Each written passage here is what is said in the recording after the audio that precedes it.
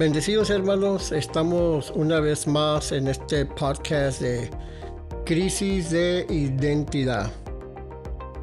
Hoy el tema de este día vamos a estar hablando un poco de caminar o andar en el Espíritu. Ese se trata el tema de hoy, caminar o andar en el Espíritu y qué se requiere.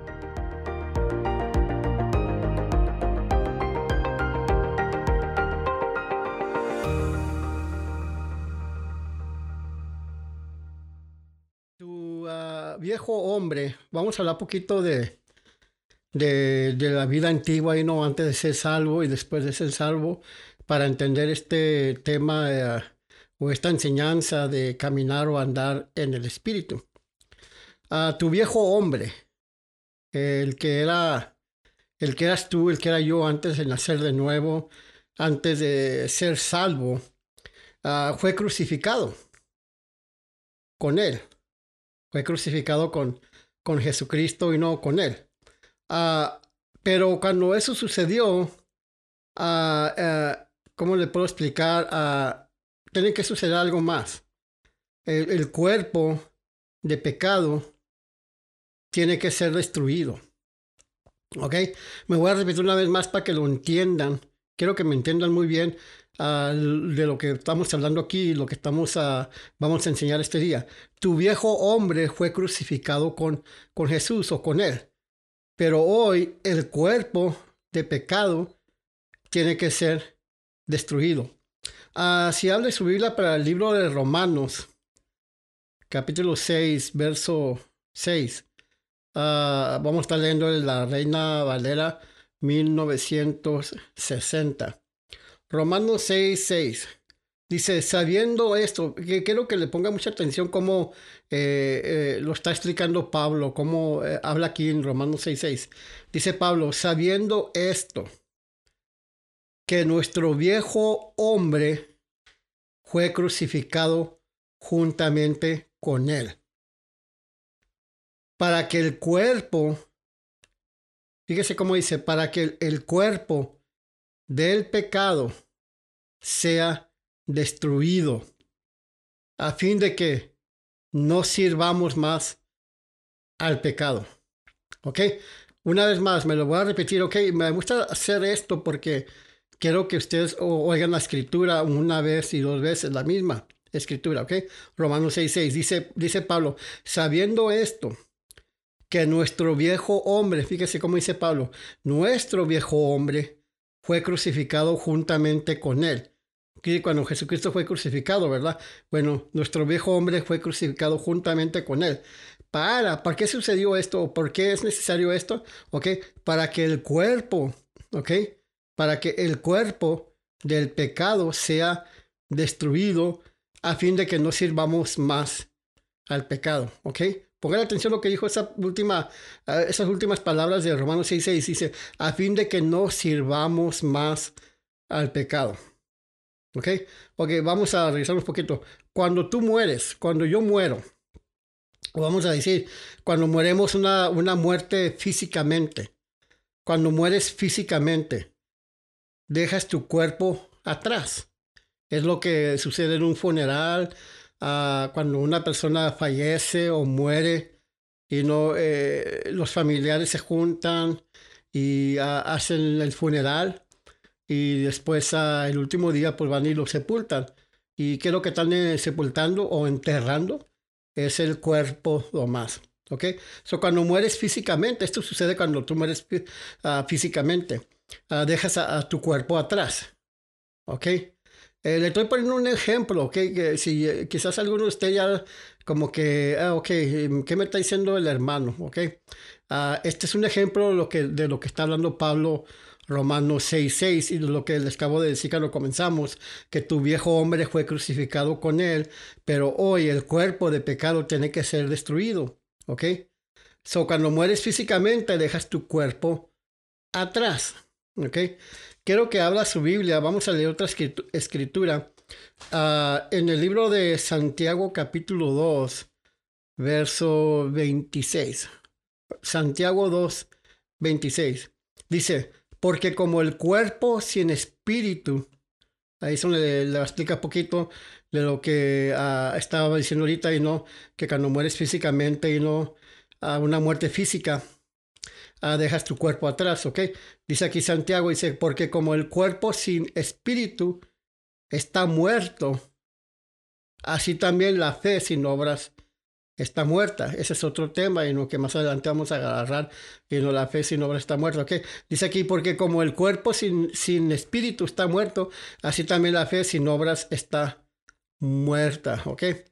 La muerte física ocurre cuando tu espíritu deja tu cuerpo.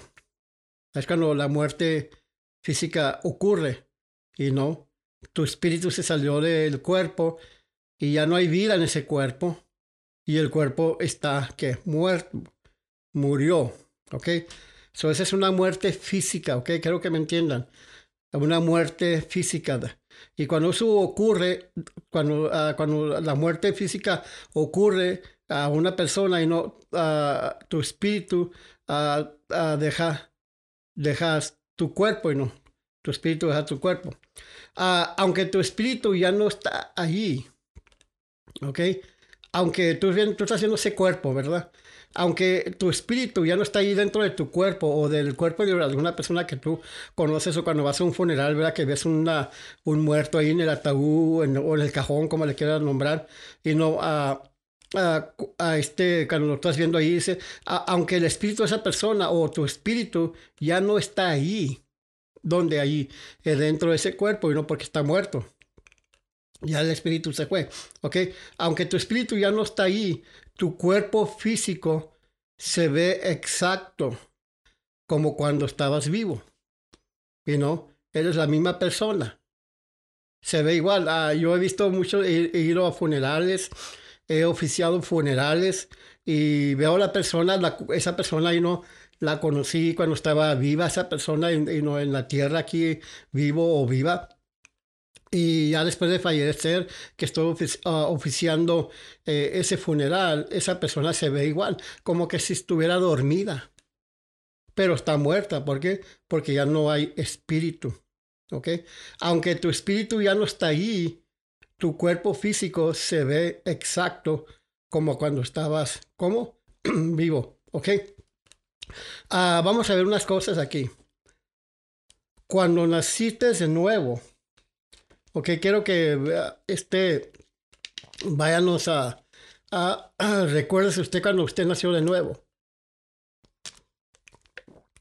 Cuando naciste de nuevo o fuiste salvo, vamos a decirlo de esta forma.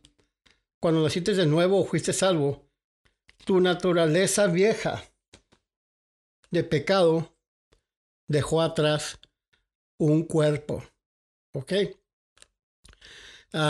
Me quiero detener aquí poquito porque quizás algunos de ustedes están, ¿cómo les puedo explicar?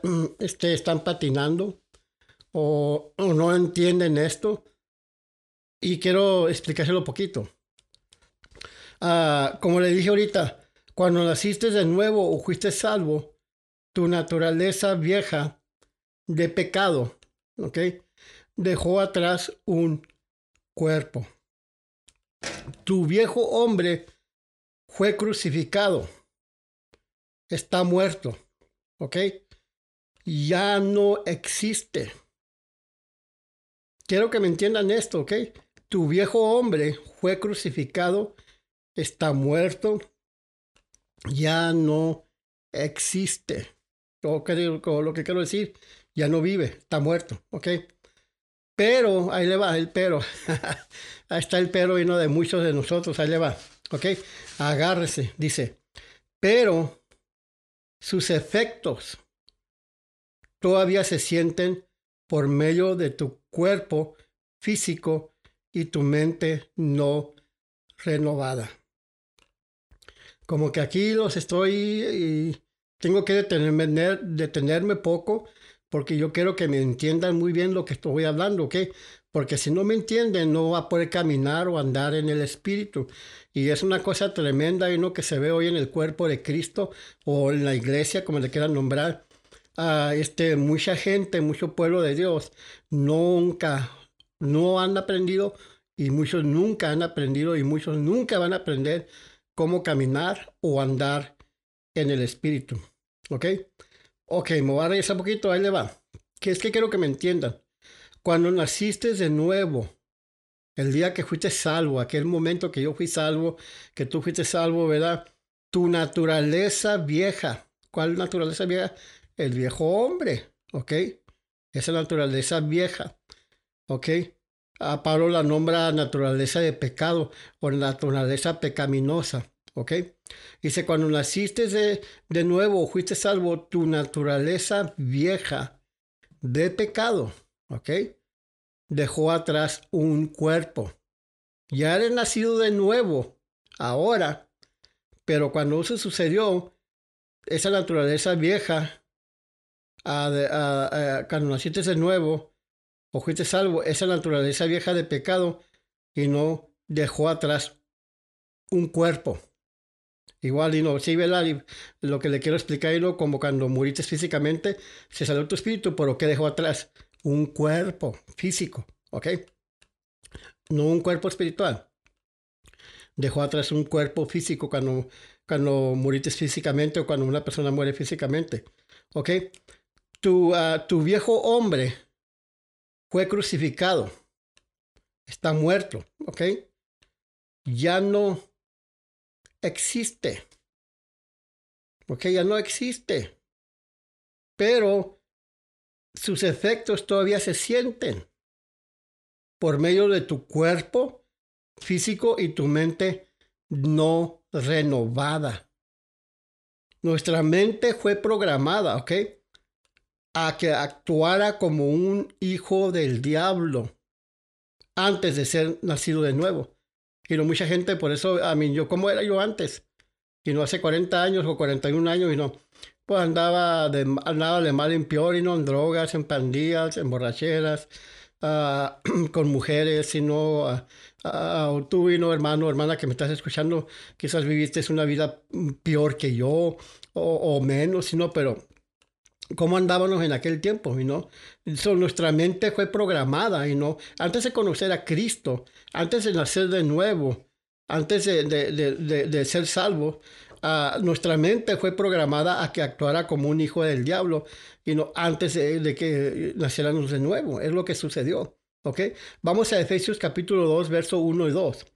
Efesios 2, 1 y 2, como le dije anteriormente, estoy leyendo de la Reina Valera 1960. Dice, y Él os dio vida a vosotros. ¿Cuándo nos dio vida a nosotros? Cuando estabais muertos en vuestros delitos y pecados. El verso 2, en los cuales anduvisteis en otro tiempo, siguiendo la corriente de este mundo, conforme al príncipe de la potestad del aire, el espíritu que ahora opera en los hijos de ¿qué? De desobediencia.